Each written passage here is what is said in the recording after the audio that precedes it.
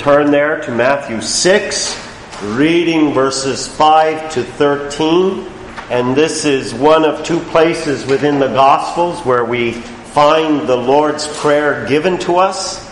And here in Matthew, it meets us as Jesus deals with the hypocrisy of prayer.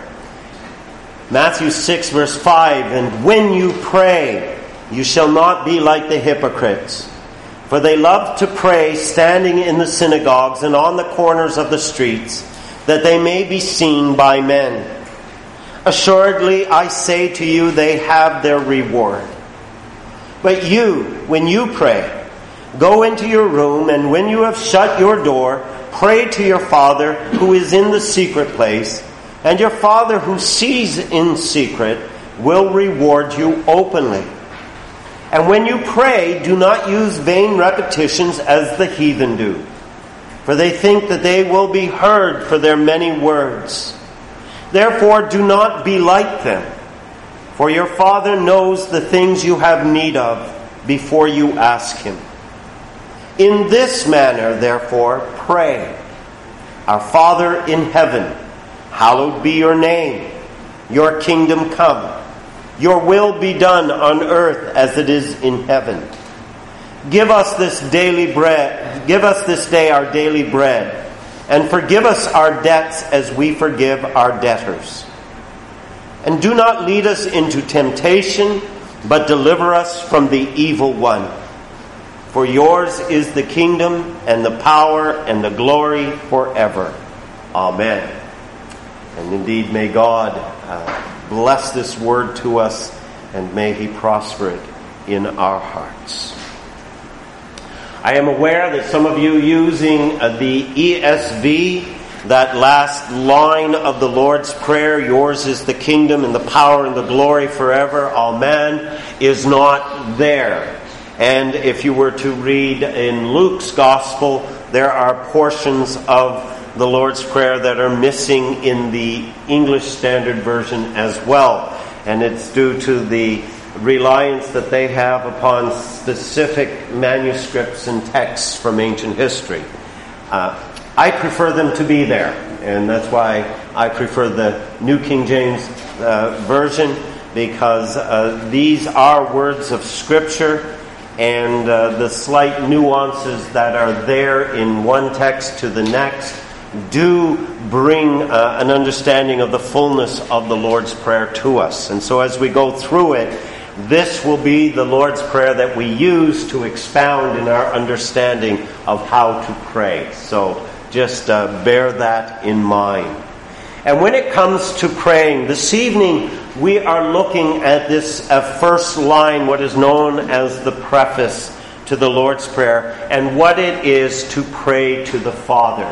We've already looked at various things concerning prayer. The ordinance that's given to us that is, as I said before, our lifeline to God. That time of holy communion with our Father. Whether it is, as Jesus instructs here, in the secret place, or whether it is in the corporate setting as the Lord's Prayer brings us. Notice that Jesus says, even as He's teaching about praying in the secret place, having your own personal time of prayer, He says, pray like this, Our Father. He doesn't say, My Father. He also understands that there is a pattern of prayer to be used both privately but also corporately. And we need to learn these things. We have considered thus far prayer in the name of Christ. The only way that our prayers are heard before God is when they are offered up in His name, and He presents them to the Father on our behalf. And praying in the Spirit, and understanding that it is indeed the Spirit who moves and stirs our souls to cry out to the Lord. And as we heard last week, the who, what, and how of prayer. And noting that there is a way to pray that engages our whole being and spirit. But now, I know these are nuanced words, but now we are looking at the way we pray. And in two different situations, Jesus taught His disciples how to pray, as I noted here in Matthew 6 and in Luke 11. Here, Jesus is dealing with the hypocrisy of prayer and understanding indeed what the Father expects of us when we pray to Him. How we're not only not to be like the hypocrites who only stand and pray in a certain way so that they can be heard, but we don't pray like the heathen. We don't pray like Muslims. Or dare I even say, we don't pray like Roman Catholics with the rosary and just repeating an unnecessary prayer to Mary over and over and over and over and over and over, however many beads there are. We're told not to do that because there's a vanity there that's not really asking for anything or seeking the help of God, or in that sense really pouring out your heart to the Lord and finding the grace and the help that you need. In fact, even with the heathen, your mind, is it not drawn to Mount Carmel and 1 Kings 18 and Elijah having to deal with the prophets of Baal who for hours danced up and down, cut themselves, and over and over and over again said the same vain words, and they were never heard. That's not how we grab God's attention in prayer. And that vanity we need to guard against. And when we come to dealing with the way we pray, we're going to see, you can see the points. We're praying with confidence and with reverence and with others, for and with others. There's a reasonable, logical way, not that we want to make prayer formal. It is to be experiential, extemporaneous, but it does have order. And even the disciples, when you go to Luke 11 and you see there Jesus again teaching on prayer, He does it because His disciples see Jesus praying. And they recognize there's a difference here. They're watching their Lord plead with the Father. And if you want to just turn there, just to see the uniqueness of it, in Luke 11, verses 1 to 4, Jesus praying in a certain place, when He ceased, one of His disciples said, "Lord, teach us to pray."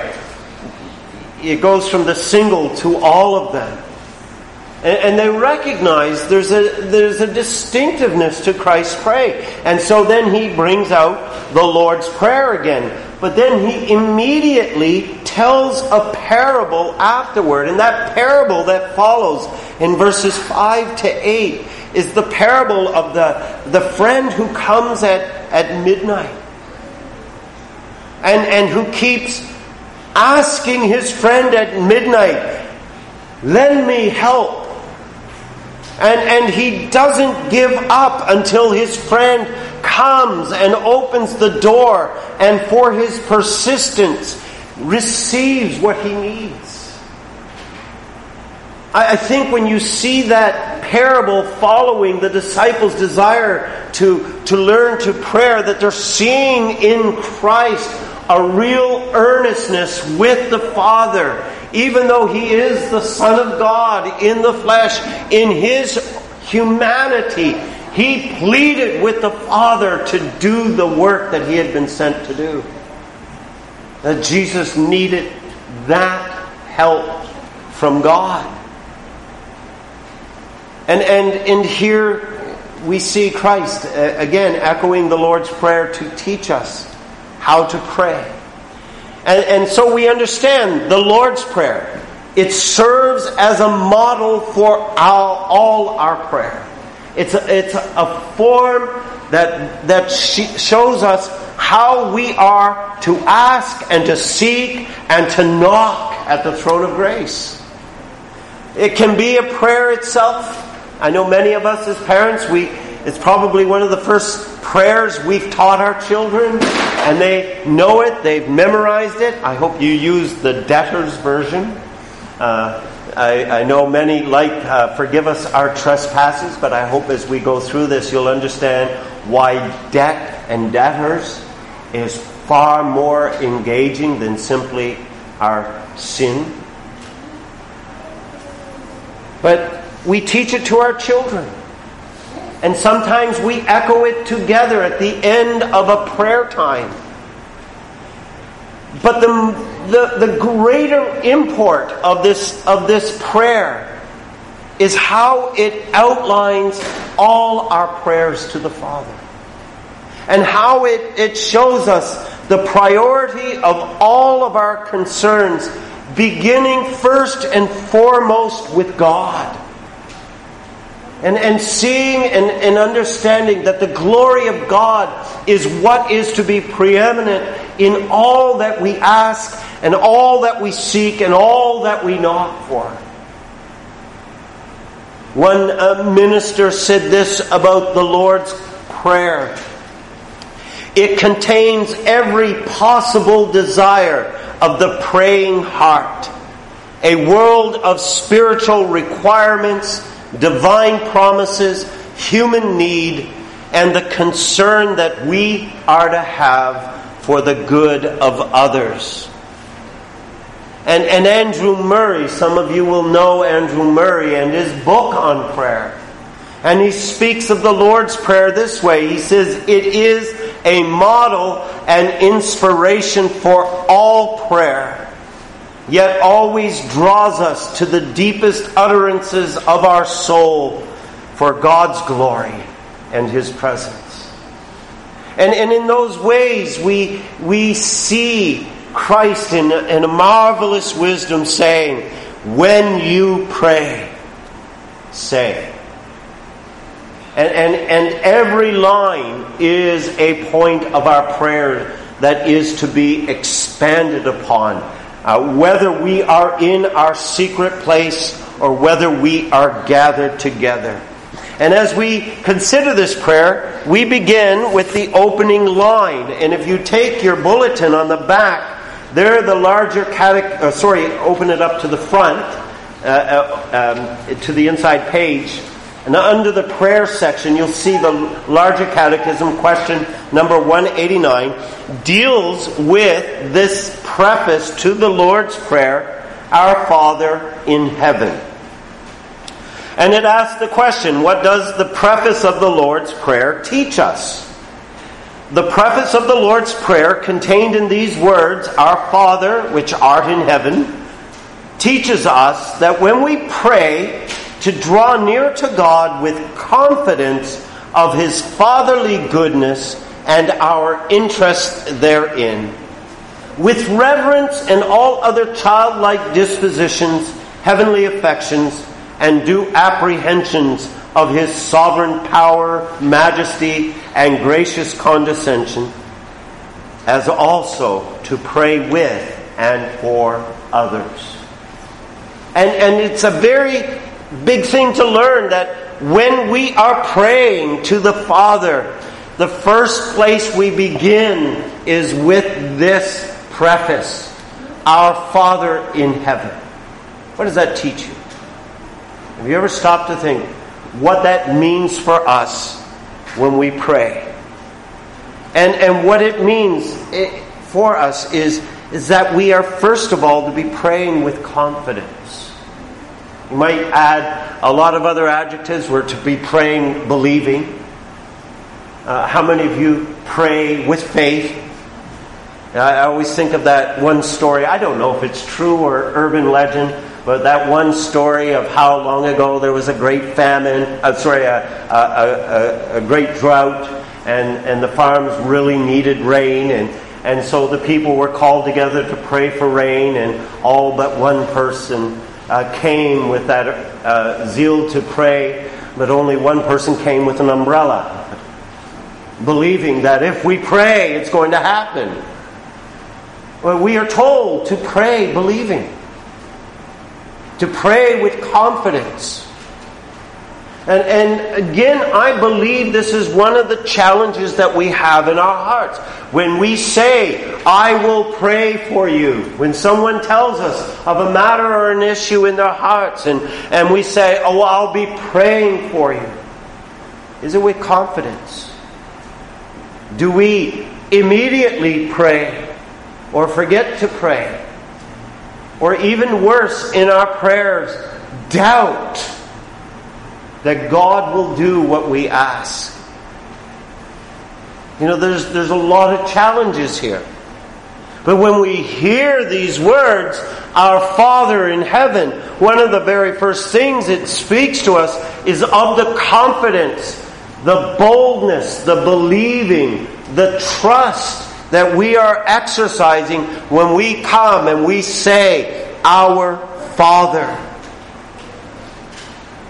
It removes that sense of vanity from our prayers.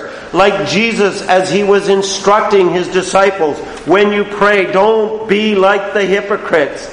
They're praying for personal self-glory and prestige. They want people to see how pious they are.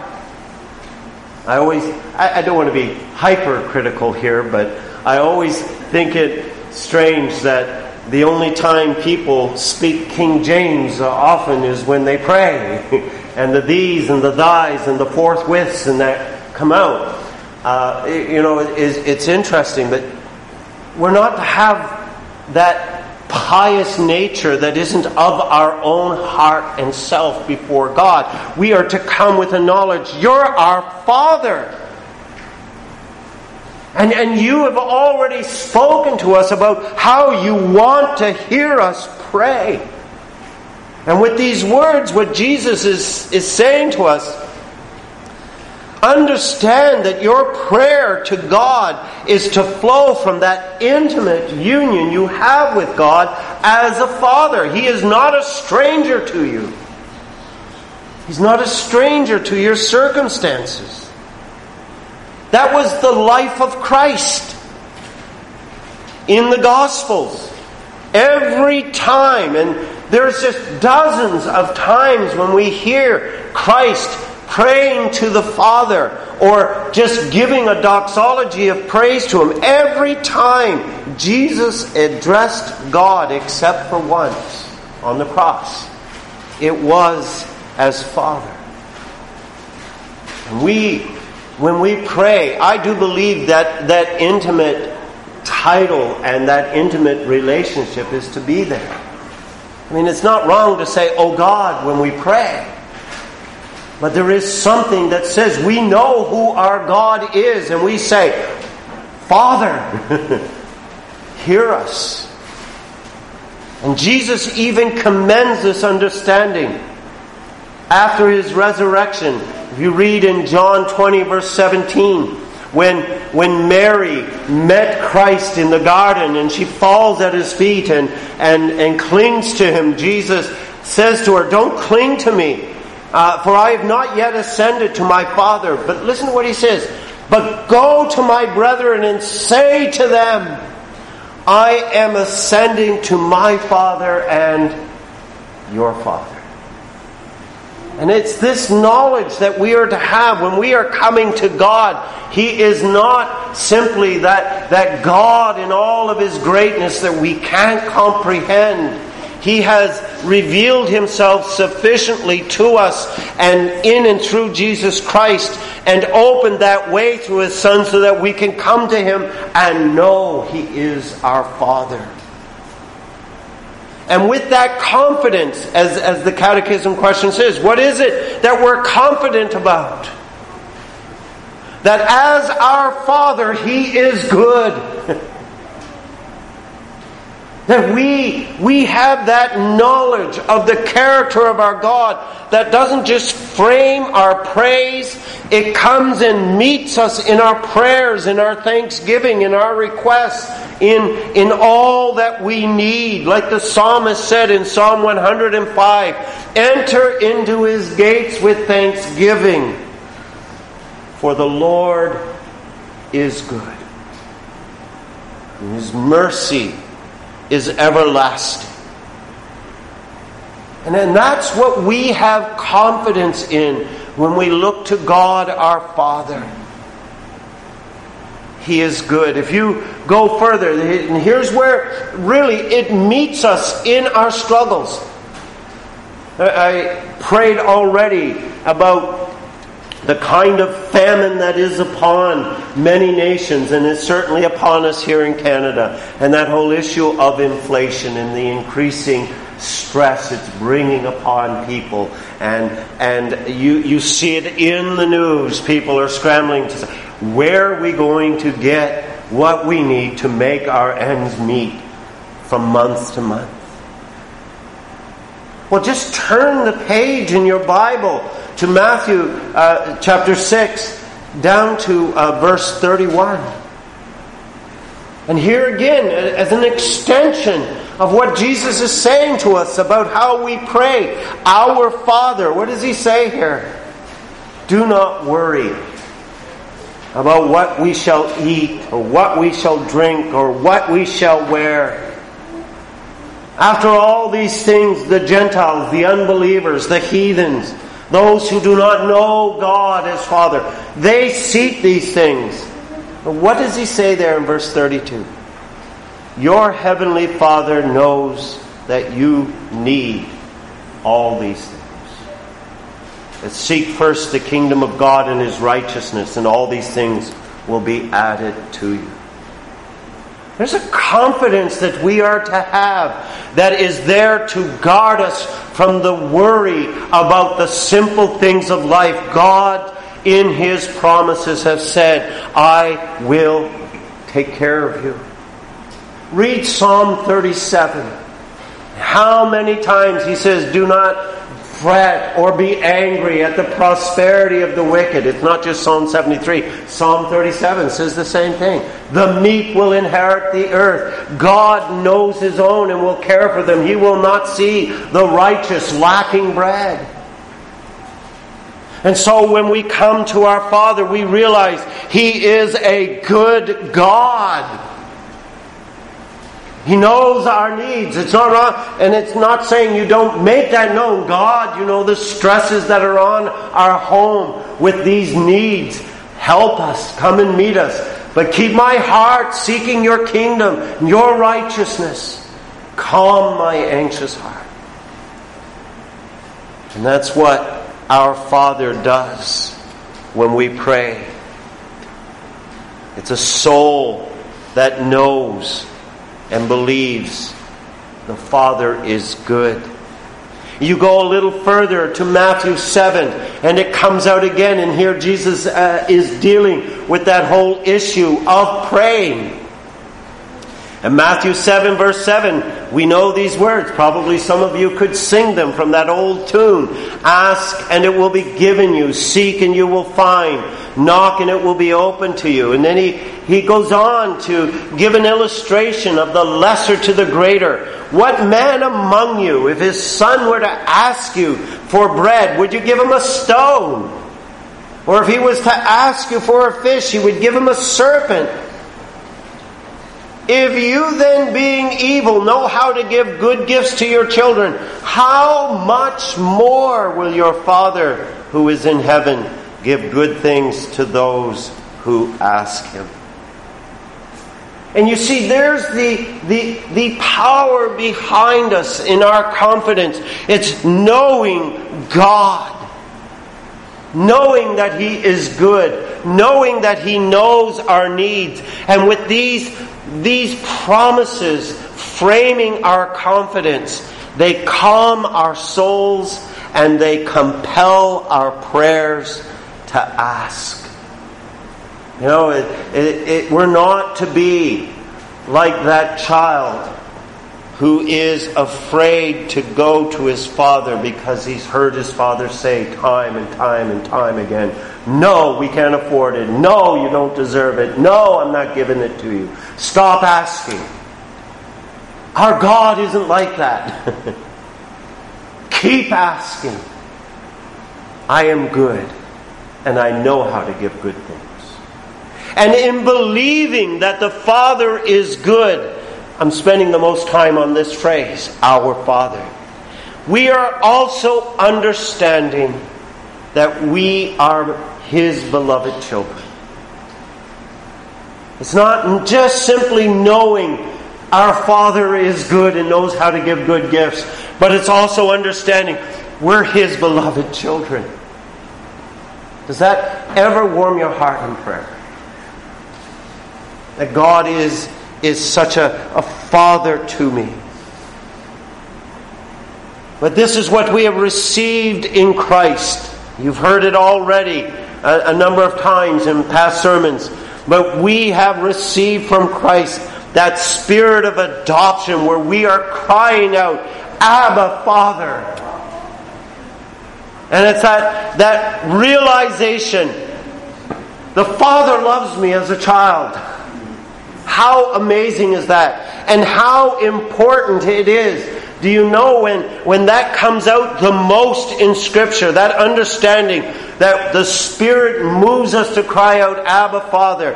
Wherever that comes out in Scripture, most often it is in the times when we are suffering and experiencing great trials that the Spirit reminds us, you're a beloved child of the Father. Cry out to Him. Or even more, when we are straying and prodigal in our life. And who is it that brings us to our senses and says, go to your Father? Like the story of the parable of the prodigal son, Luke 15:18. What was the first thing he said when he was brought to his senses? I will go to my Father and say. You see, that's how the Spirit works. And He comes to speak this confidence to you. Yes, in your troubles, in your sufferings, in your afflictions, in your sorrows, in those times when you just really don't even know how to pray, the Spirit says, cry out. You're a beloved child of the Father, and He will hear you. So pray with confidence. That's what those two words speak to and address with us in the Lord's Prayer. Pray with confidence and ask the Father, and He will give good gifts to you.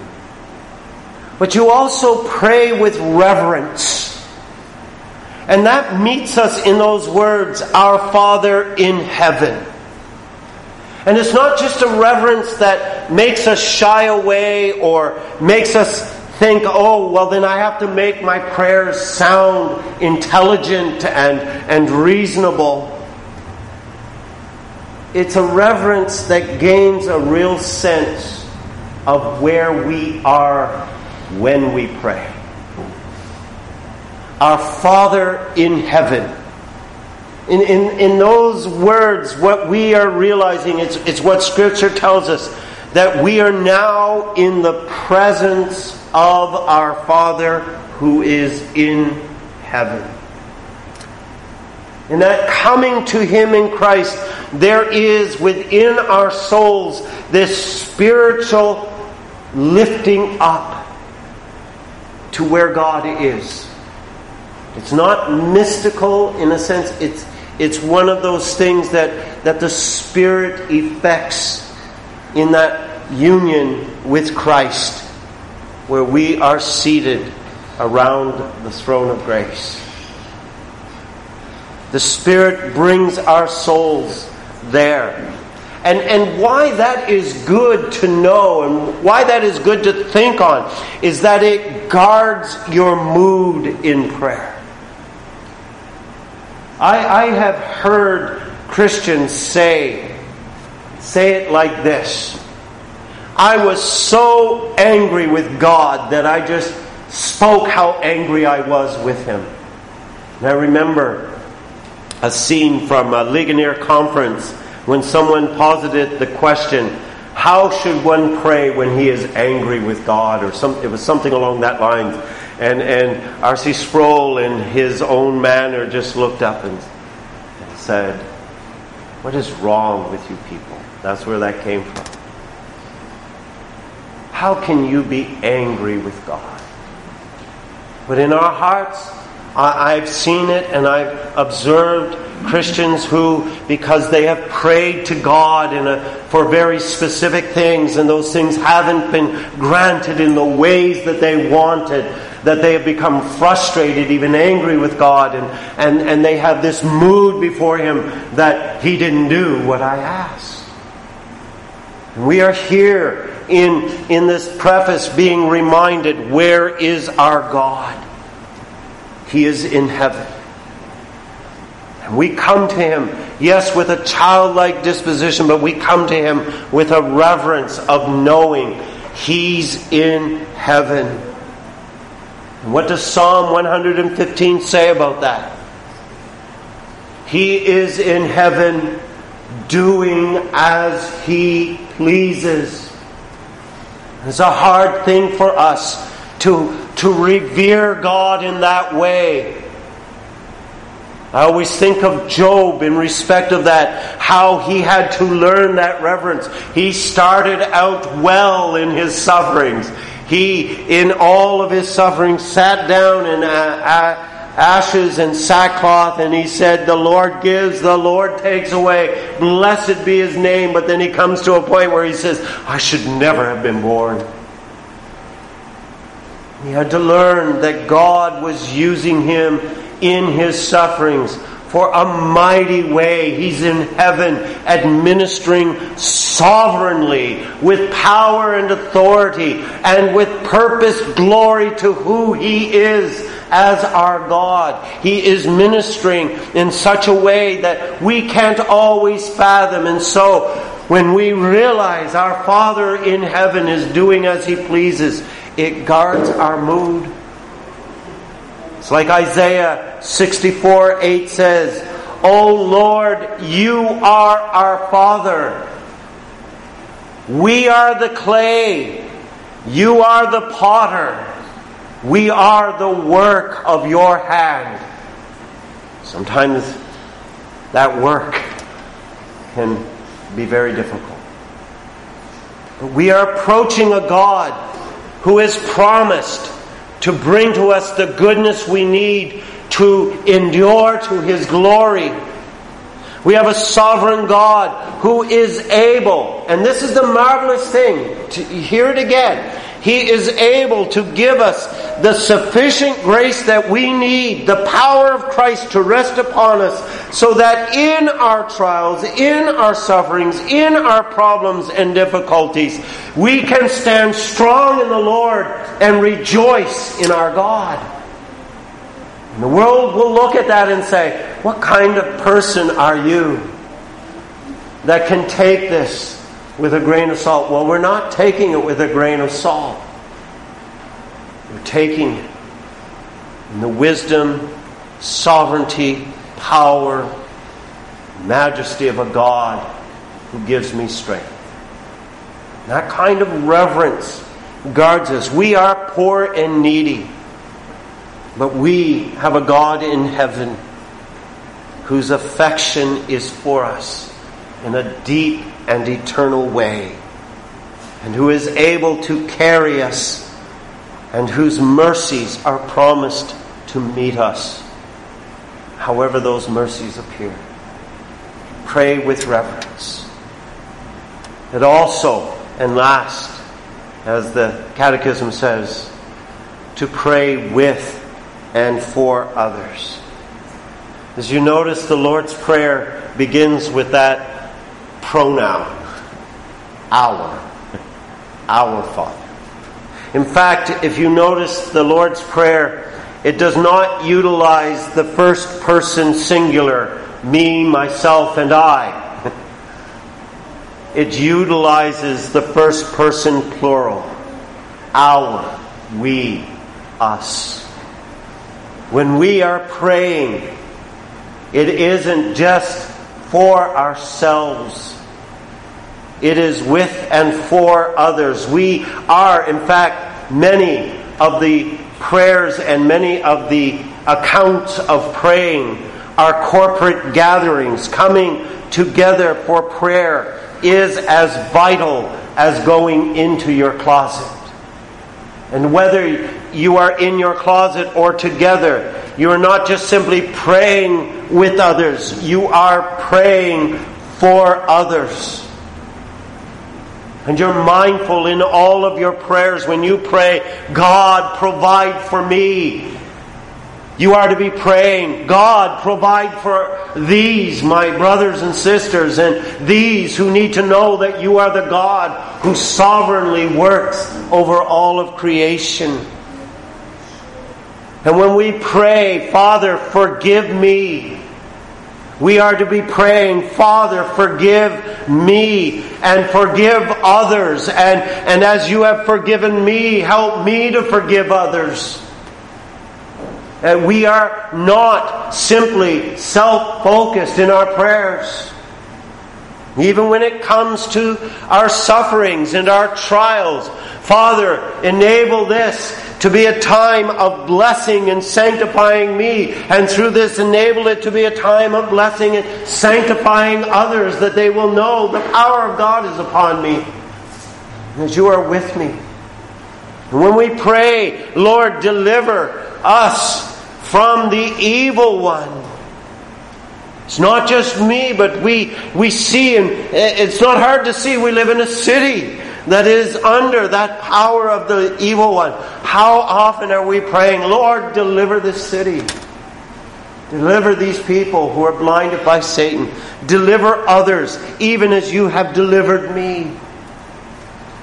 It draws us into that connection and communion with one another when we pray.